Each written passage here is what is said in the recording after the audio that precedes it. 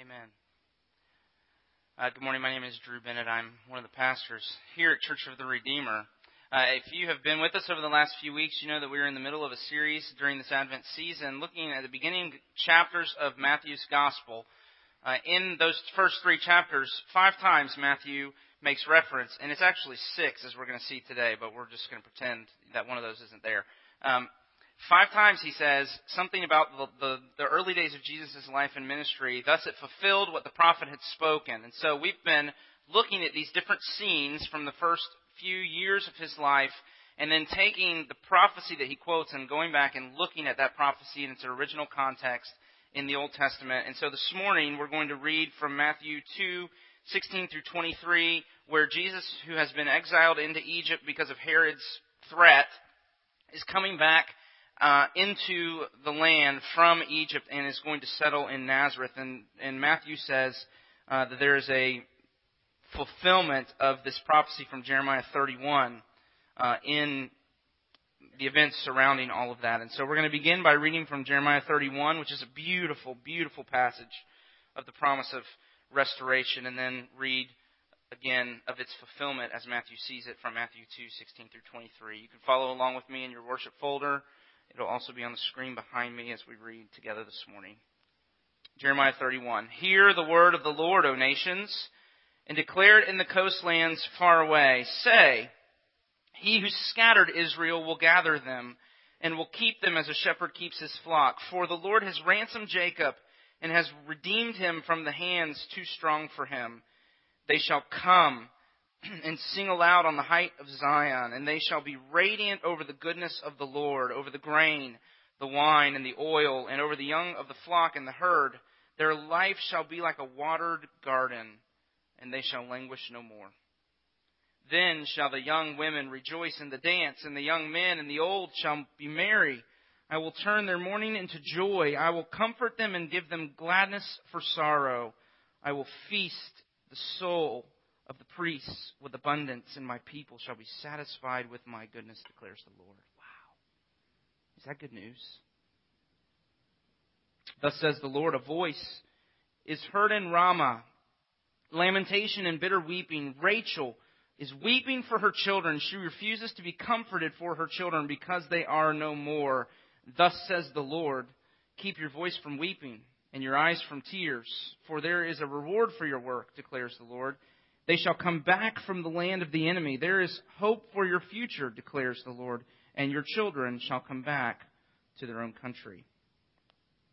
Now, from Matthew 2, as Matthew sees fulfillment of this passage in what he writes about Jesus, then Herod, when he saw that he had been tricked by the wise men, became furious and sent and killed all the male children in Bethlehem and in all that region who were 2 years old or under, according to the time that he had ascertained from the wise men.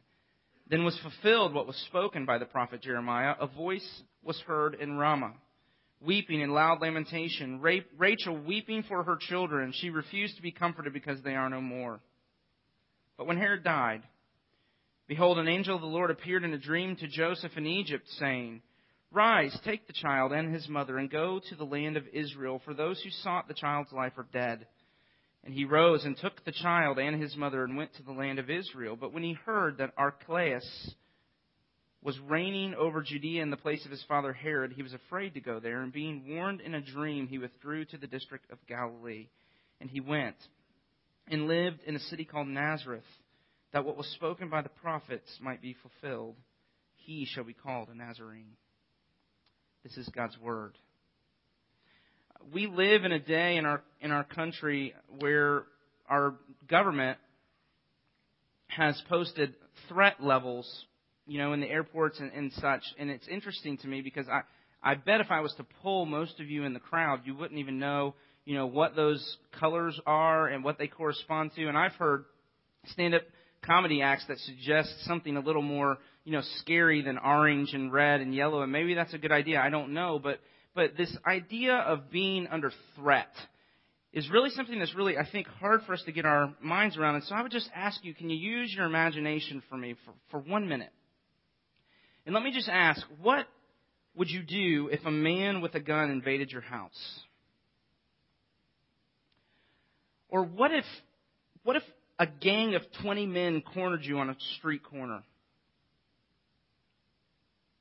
Let me ask this. What if you were a citizen in a country with a corrupt government, and the president of that country sent the military special forces to hunt you down and kill you? Can you feel that? And here's what I want to say is any of those pictures that I might choose to use, they don't even begin to describe the threat that the Scripture says we face. Silent Night, I love the song. It's so beautiful and melodic and tender and kind, but there's a real danger in picturing, Christmas exclusively in that, because if you go to the end of the Bible, there's a chapter in Revelation 12, that has a different picture of the Christmas story. And there we're told of a dragon who is crouching at the foot of the woman as she is about to give birth to the Messiah, waiting to grab the child so that he might devour the child. And then because the child escapes, the dragon gets very angry and begins to pursue the woman who had given birth to the child. And for centuries, the church has understood this to mean that we have a real enemy, Satan, an angel who has fallen from the heavens, who rebelled against God Most High and was thrown down to the earth, who now hates God. And because he hates God with such passion, he hates his people. And he was the one who came to devour the Christ child who was to come and bring salvation to God's people. But because he escaped, he pursues the woman, the church. But she too escaped. And so in Revelation 12, verse 17, here's what we read, what John tries to tell us. He says, the dragon became furious and went off to make war on the rest of her offspring. And so I wonder, because this is so hard for our culture because we live so insulated, I wonder, do you live like you face that threat? Not just a president who sent the special ops out to track you down and assassinate you. Do you live as if you're being pursued by a giant red dragon who has one agenda, and that is to steal and to kill and to destroy? Now, it makes sense of our lives, doesn't it? If that's true, if there really is this threat that evil really is real and it's having its way with us, I'm telling you, I was scared to death knowing that our topic today was going to be joy. And so because of joy, we're going to have to talk about sadness. And if I've done this for a while and you just know I'm going to have to talk about sadness, it's not going to be a good week. And so Monday I got in my car to head to a funeral of a child who never made it into the world. I mean, brokenhearted and dismayed over having to go and be with this family who was going to bury their child who they never got to meet. And as I walk out to my car, I realize that at some point in the night, something has died in my car. Coming to realize that the groceries that had come home on Wednesday, that we had the kids, we're trying to train our children, go help get the groceries out of the car. Somehow we missed a gallon of milk that exploded in my trunk. Praise God. And so I'm driving to Lakeland, gagging, to go to a funeral that I don't want to be at. And I thought, oh, Lord Jesus, this is 9:30 Monday morning. I'm thinking, this is not, I better buckle down. But I mean, it wouldn't take us very long, any of us, right, if we were beginning to ask the question, what makes you sad? I mean, what in your life really makes you sad? I mean, evil is real. There really is a threat. He has come to steal and to kill and to destroy. And so we are going to face evil, and it's going, and in some sense, it's having its way with us. And so it makes sense of our lives in all of the areas where things just don't work the way we think they should, or we face opposition. And so I just wonder what makes you sad, because you see, the response to this really from the Bible is sadness. The mothers in Bethlehem are weeping over their slaughtered children. That's what's going on here. And if you read the Gospels, you'll see that Jesus most often responds to sin and rebellion and brokenness by being sad. It's interesting. Not so much angry. Sad. You see, it's easier. I asked the question in your outline there. Why is sadness a better response to pain and sin than anger? It's easier to be angry, to be bitter, to be resentful than it is to be sad. And the reason, according to my good friend Paul Miller, is that when we're sad, we're completely powerless. Now, I think I know what he's talking about, and I think it's really important, but I wasn't sure, so I emailed him this week, and this is how he responded to me when I emailed him. He said this. He said, anger is a demand, a fist in the air, to try to bring a painful situation to an end. But sadness has no demand, no fist. It's just broken by the pain of life. Sadness knows it can't change anything. Using the metaphor of a desert, sadness accepts the desert but grieves it. Anger is often trying to fight the desert. So sadness opens this huge door to the heart of God because you're giving up control. And God loves the brokenhearted. I think that's because his own heart is broken. See, what Paul's saying is he's saying sadness is a better response to sin and pain because it really sees the depth and the breadth of the problem. Anger's shallow. When I'm angry, it usually means that I think it's somebody else's fault. Anger's willful a lot of times, but sadness is surrender. It's saying to God, I can't do anything about this. It's too big for me. You've got to come and do something. You've got to come and save me. And that's exactly what God is doing in Jesus here. You see, God has come in Jesus not only to forgive us of our sins so that we can go to heaven when we die. He has come to make us whole, to give us hearts to love and obey Him, and to make all things new. And so what we want to do this morning is we want to look just at this, and you'll see these are the 3 points in your outline. We want to see that the gospel addresses both sin and death. The gospel addresses both our guilt and our ruin. Number one. Number two, I'm going to have to prove that to you biblically from this passage. And then lastly, we're just going to ask the question, then how does Jesus accomplish this? So the gospel addresses both sin and death, both our guilt and our ruin. I'm going to prove it, and then I'm going to show you how He does it. So let's just start here. You'll see in your outline there, sin and death. How does the gospel address both our sin and death? Let's review for just a minute. The first week of Advent, if you look at these candles with me, the first week of Advent, we talked about Jesus being our Savior, that He has come to save us from our sins by dying the death we should have died and living the life that we should have lived, that He hung upon a cross in our place as a sacrifice for our sin.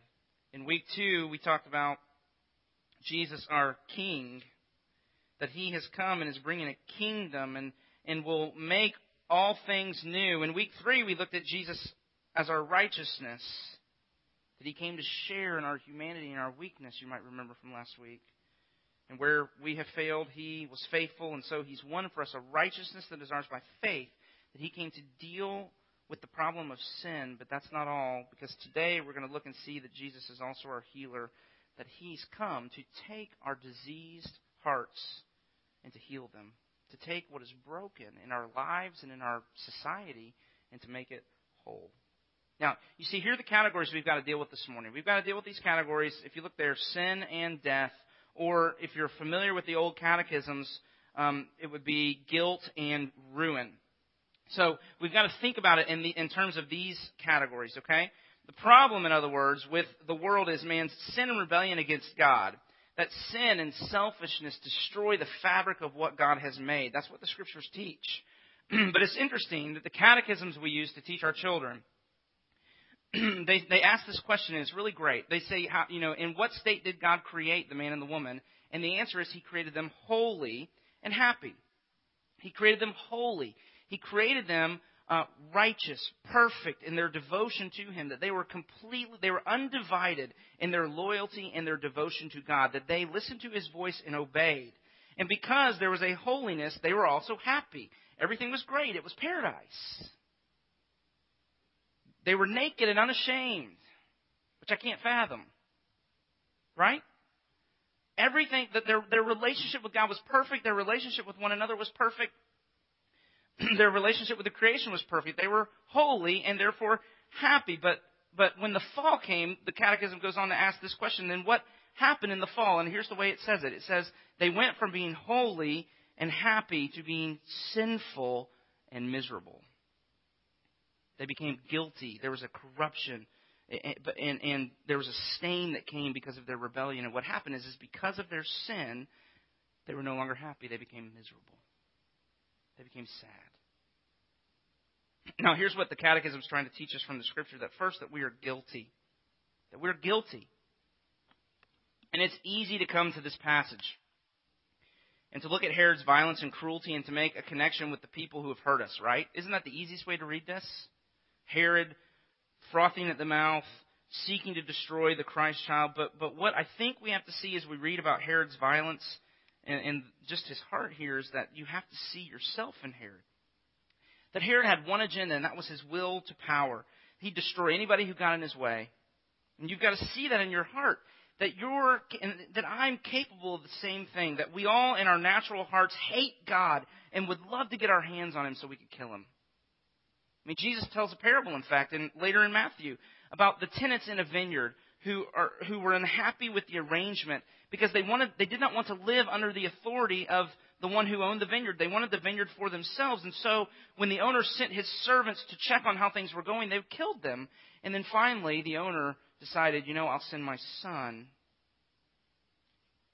And then Jesus says, and they said, this is the heir. Come, let us kill him and have his inheritance. And they did. And Jesus is telling the story to help us understand our own hearts. That we're stubborn in our rebellion and sin. That we do not listen to Him. That we, too, have one agenda, and that is to be free from all constraints so that we can do what we want to do without Him. That's what the Bible calls sin. That we're guilty. We're guilty. For all have sinned and fallen short of the glory of God. But here's where I want us to see this morning, that what the Scripture teaches is not only that we're guilty, but as a result, then we're also ruined. Because we're guilty, we're also ruined. The result is our lives don't work right. We try to live without Him, but honestly, it's like putting water in the gas tank of your car and trying to drive across town. It doesn't work. And when we try to live independently of God, we just honestly make a mess of things. Our lives don't work. We strive. We work, and in the end, we accomplish very little. We struggle to find meaning and purpose. Our relationships don't work. Even in the closest relationships, there's strife and envy and conflict and yuckiness. I mean, the Scripture says the earth doesn't work anymore. The climate is spinning out of control. There are hurricanes and drought and famine and all sorts of things. And the Bible teaches us to trace all of this back to the curse that God put on all of humanity because of the sin of the first man and the first woman. We live under a curse that pervades every aspect of our lives. It affects us psychologically. It affects our relationships with one another. It affects our work. It even affects our relationship to the ground. There are thorns and thistles that grow, the Bible says, because of our sin. And what's fun about Christmas time is you might forget this about yourself and your family until Christmas rolls around. Anybody else experience this? I mean, come to my house. Come, but gather the larger family together and see everybody. We couldn't love one another more, but we couldn't be more dysfunctional than we are. I mean, one of my favorite, I can't remember when it came out, but one of my favorite movies, if you haven't seen it, you need to check it out, is the movie Four Christmases with Vince Vaughn and Reese Witherspoon. Anybody seen that? Oh my gosh. So hilarious. Because it's just getting into that. We are broken. This doesn't work. We are dysfunctional. And we couldn't love one another more. So you see, we're guilty and we're ruined. And so Jesus' work then has to come and has to address both of those things. He has to come and save us from our guilt. And in fact, that's what we've been talking about. He's come to do. Revelation 21:3, which we read, says that the end result of all that He has done is that God will dwell with us again. And we'll be in right relationship with Him. But see, His work also has to be that He's come to save us from the curse and the ruin of sin. My favorite line in Joy to the World. No more let sin nor sorrows grow. You know this? No thorns infest the ground. He comes to make His blessings flow. Can you finish it? Far as the curse is found. I mean, what is He meditating on? He sees that after Jesus' death, He was put in a tomb, and on the third day He rose from the dead and ascended back into heaven to reign over all creation with all authority and power. And from heaven He sent His Spirit to live in us, to breathe life into our deadness, to make us new. And through the power of the Spirit, He is recreating us into His image, and then through us He's recreating the whole world until everything sad comes untrue. And that's what Revelation says. Revelation 21 we read, no more crying, no more pain, no more death. That's what He's come to do. Both guilt and ruin. curse. He's come to go after the curse. Now, to prove this biblically, let's come to the text in Jeremiah 31. So look there in your worship folder with me. And in Jeremiah 31, Jeremiah was a prophet in Israel in the days leading up to their exile in Babylon. So the people were going to be kicked out of the land by God because of their sin. This particular passage in Jeremiah 31 is about the hope of what God would do on the other side of the exile. So in verse 10, just follow along with me, you'll see He scattered them. They've been kicked out of the land of Israel into foreign lands in exile. But He says He will sustain them. Then in verses 11 through 13, He says, though they're being forced to deal with pain and hardship now, there will be a day when they will sing and dance and rejoice again. Look at the language in verse 12. Grain, God will bless them with grain and wine and oil. They will be like a watered garden. I love that. And will not languish. In other words, they'll experience the fullness of God's blessing, the life they were made for. And so God promises in verse 13, I will turn their mourning into joy. I will comfort them and give them gladness for their sorrow. I will satisfy them with my goodness. And if your life is full of sadness this morning because of the brokenness, the ruin and the curse of sin, that's good news. But then comes verse 15, which Matthew quotes. And in verse 15, he says, thus says the Lord, a voice is heard in Ramah, lamentation and bitter weeping, Rachel weeping for her children because they are no more. Now here's what's going on there. Ramah was the staging point for the exile about 5 miles north of Jerusalem. And so as the people of God were being taken into exile, what would happen is you've seen the movies of the Holocaust, where the first thing they would do with the families is they'd separate the children from the parents. And so as the people are leaving, being kicked out of their land, their captors are taking their children, and the mothers of Israel are inconsolable. They're weeping and crying as their children who are clinging to their legs are being ripped away from them and carried off into exile to never see them again. Now, some of you experience this every time you drop your little kids off at the nursery. Right? I've seen it. But can you imagine? Can you imagine the horror? And yet God says there's hope. And so the Lord goes on to say, keep your voice from weeping. I'm going to bring you back. Verse 17. There's hope for your future. What he's saying, what Jeremiah is saying is God is going to come to them in their exile and He's going to restore them. He's going to bring them back into the land and take their sadness and make it dancing, to bless them and make them strong. Now, Matthew. So come to Matthew 2. Matthew is telling the story about the mothers of Bethlehem weeping because Herod has slaughtered their children. And he sees a connection with the events in Jeremiah 31. And his point is this. Here's his point. Israel is still in exile. Israel's still in exile. They're still waiting for God to come and to fulfill what He promised, to deal with their sin and to heal their brokenness and to make them new. They're back in the land, but they're still in exile. They're in the land, but all the stuff the prophets said would happen hasn't happened. And this helps us understand what Matthew believes Jesus has come to do. He's come to bring His people out of exile. He's come to fulfill all of the Old Testament passages. Now, do we have those? Do you guys know if we have those on the screen? No, we don't? Okay. So I included, and it's my fault because I did it very last minute, but I included some of these passages like Hosea 14 where God says, they shall return and dwell beneath my shadow. They shall flourish like the grain. They shall blossom like the vine. Their fame shall be like the wine of Lebanon. Or Amos 9 when God says, I will restore their fortunes. They shall rebuild the ruined cities and inhabit them. They shall plant vineyards and drink their wine. They shall make gardens and eat their fruit. I will plant them in the land and they shall never be uprooted again. God is making these incredible promises through the prophets to His people who are in exile, saying, I'm going to bring you back and I'm going to make everything great and I'm going to take everything sad and I'm going to make it come untrue and I am going to do what I promised at the beginning to do. I'm going to overthrow evil. Matthew, telling the story of Jesus, says this is what He's come to do. But there's a problem, isn't there? And that is that life is still full of sadness and suffering. That the fullness of what God is promising in this restoration has not yet come. There's coming a day, as we read in Revelation 21, when God will dwell with us, and He will wipe away every tear, and there will be no more mourning or pain or death, but not yet. We still mourn. We still cry. We still have to deal with the painful effects of sin. People we love still die. Cancer still grips us, but only for a little while. And here's the thing, even now, in Jesus Christ, God has broken into history to begin the work of turning our sorrow into joy. And for everything else, we pray, Amen. Come, Lord Jesus.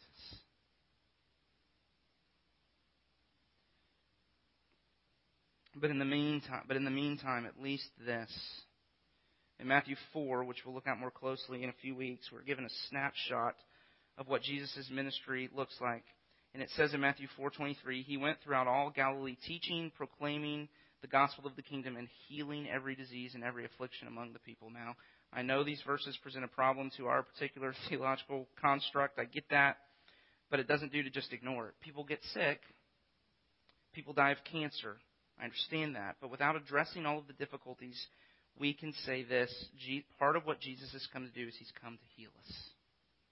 He's come to heal us of our anxiety and fear and cowardice and joylessness. And that's good news. He's come to heal our hearts of their stubbornness and apostasy. He's come to heal marriages, and that's good news if your marriage is broken. He's come even to heal the social structures and policies that keep people in poverty. My wife and I saw The Blind Side finally last night. He's come to address those things. And the way we enter into the work of what Jesus has come to do, the Scripture's trying to teach us, is through this. It's through sadness. Sadness is the movement of the gospel. It's repentance and faith. What we have to see is we've got to stop blaming everybody else. We've got to stop seeing everybody else as the problem and seeing ourselves as the solution. Sadness really is repentance. It's also turning to God in faith. It's realizing that we're powerless to save ourselves. It's crying out for God to come in Jesus and do what only He can do in our lives. And so what I want you to see is it's almost impossible to go from anger to joy. You can't go from anger to joy. You first have to move from anger to sadness, and then from sadness to joy. You have to enter into your sadness and let it create a longing in you for the one who can come, the only one who can come and turn your sadness into dancing and joy. That's what it means to need a Savior. We won't ever pray. Angry people don't pray. They rebuke people. We won't ever pray until we let God take, when we surrender through our sadness, come to the end of ourselves and cry out for Jesus to save us. And that's hard, because when you're sad, you're powerless. You have to trust Jesus to save you. And the reason I want to say to you this morning that you can trust Him with your sadness is because He, too, was a man of sorrows. He left the joy of heaven to come to earth to taste our sadness, as the hymn says. And so Matthew gets at this, and we're coming to a close here, when he talks about Joseph's decision to settle in Nazareth. He claims there, if you look down at the end of Matthew 2, verse 23, he went and lived in a city called Nazareth that was spoken by the prophets might be fulfilled. He shall be called a Nazarene. Now, there's problems with that. Number one, nowhere in the Old Testament does it say Messiah would be from Nazareth. All of the scholars are united on this point. So what is Matthew doing there? If you look really closely at the grammar there, you'll see in verse 23, it's unique in two ways. Number one, first, he uses the plural prophets. And then number two, only here is the Greek word for saying omitted in the original language and replaced with a conjunction which signals Matthew's using an indirect quotation. So what all that means is this, that Matthew is referring to the meaning of what was said in the prophets and not the exact words. There shouldn't be quotations. The ESV has it wrong. Matthew's summarizing the teaching of the prophets when he says he shall be called a Nazarene. But what does that mean? Do you remember when they came to Nathanael in the beginning chapters of John and they told him, we found the Messiah and he's from Nazareth? Do you remember what Nathanael said? Can anything good come from Nazareth? Now, we had so much fun doing this in our preaching meeting because what we found out is people from Lakeland, on that side of the county would say, can anything good come from Mulberry? And I just tried to think of how do you do that without just being rude? But it's funny how in every culture, people from Winter Haven might say, when I was growing up, can anything good come from Auburndale? Right? But But then Auburndale would say, "Is anything good come from Polk City?" I mean, every culture, right? Go down 27. We were laughing about this. People from Lake Wales. Can anything good come from Lake Wales? Well, people in Lake Wales, can anything good come from Frostproof? I mean, seriously. People in Frostproof, can anything good come from Hardy County? I mean, or maybe the best way to say it is if you're a Seminole fan, then you can amen me when I say, can anything good come out of Gainesville? I mean, really. That is the valley of the shadow of death. On the way to the mountain of God. Right?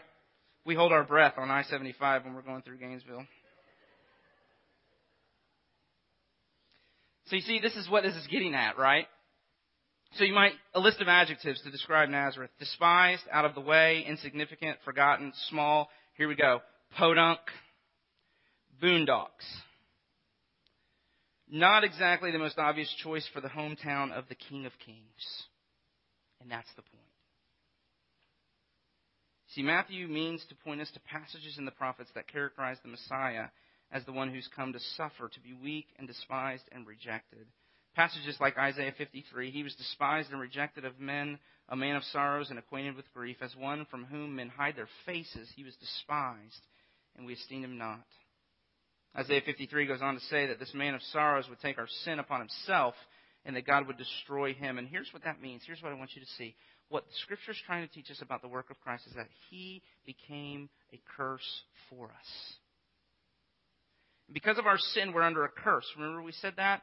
But Jesus came and took the curse upon himself. And so Paul says in Galatians, Christ redeemed us from the curse of the law by becoming a curse for us. In other words, the only way for God to lift the curse from our lives was for Jesus to become a curse in our place.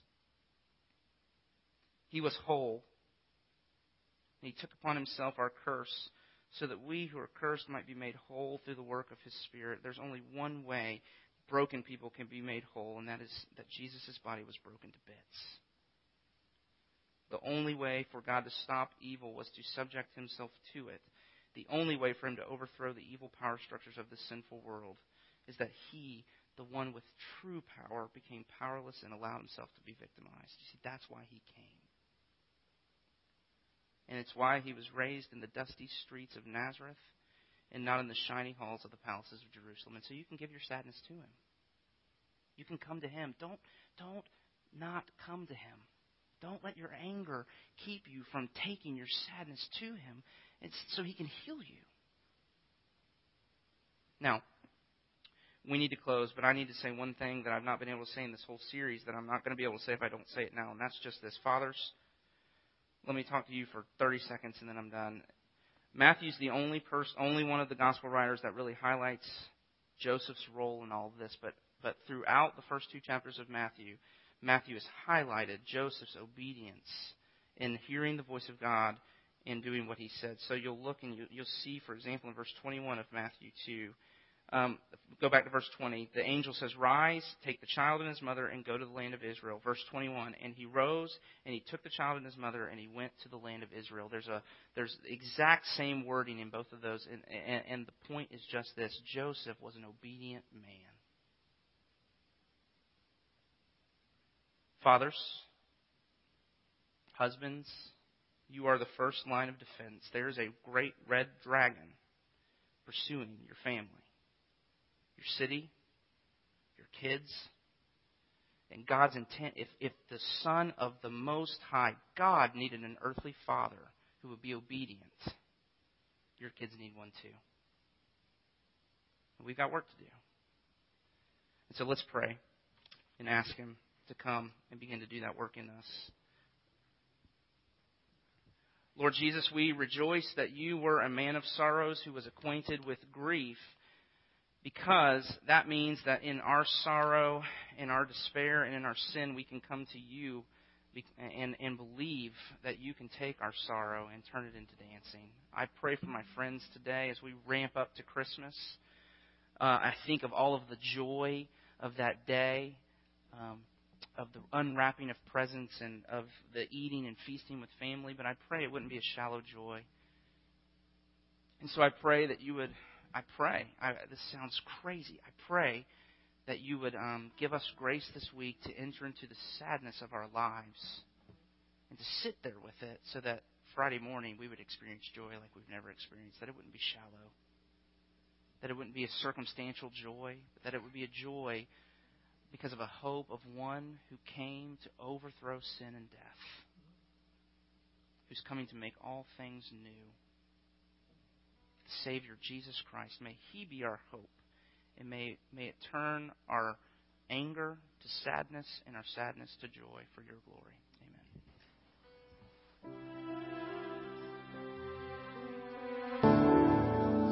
Amen. The more we come to truly believe that, the more we will find in our hearts the joy that is appropriate for the celebration of Christmas. One thing before you leave. Please come back Thursday evening at 5:30 to be with us. It is going to be a service that's geared for the inclusion of small children. We're going to do a story time. We're going to have candles, which can be dangerous with small children, honestly. But, we're going to do a candlelight thing. It's going to be a great service. It'll be short. And so please come with us. But one thing, we really would, the pastors would really like to be able to offer childcare for very small children.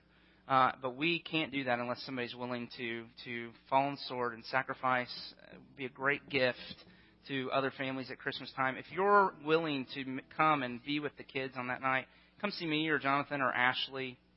Find somebody Connie, so that we can make those arrangements, because we really would like to do that, okay? So please come and be with us Thursday evening. We look forward to that's going to be fun. We're really excited about that.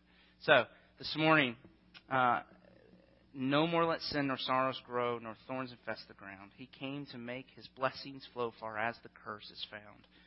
As you leave, wherever you're going where there might be curse, know that He is the one who has come and taken upon the curse Himself, so that now He can go with you to do exactly that, to make His blessings flow. So receive the benediction and the promise of His blessings flowing into your life. May the Lord bless you and keep you.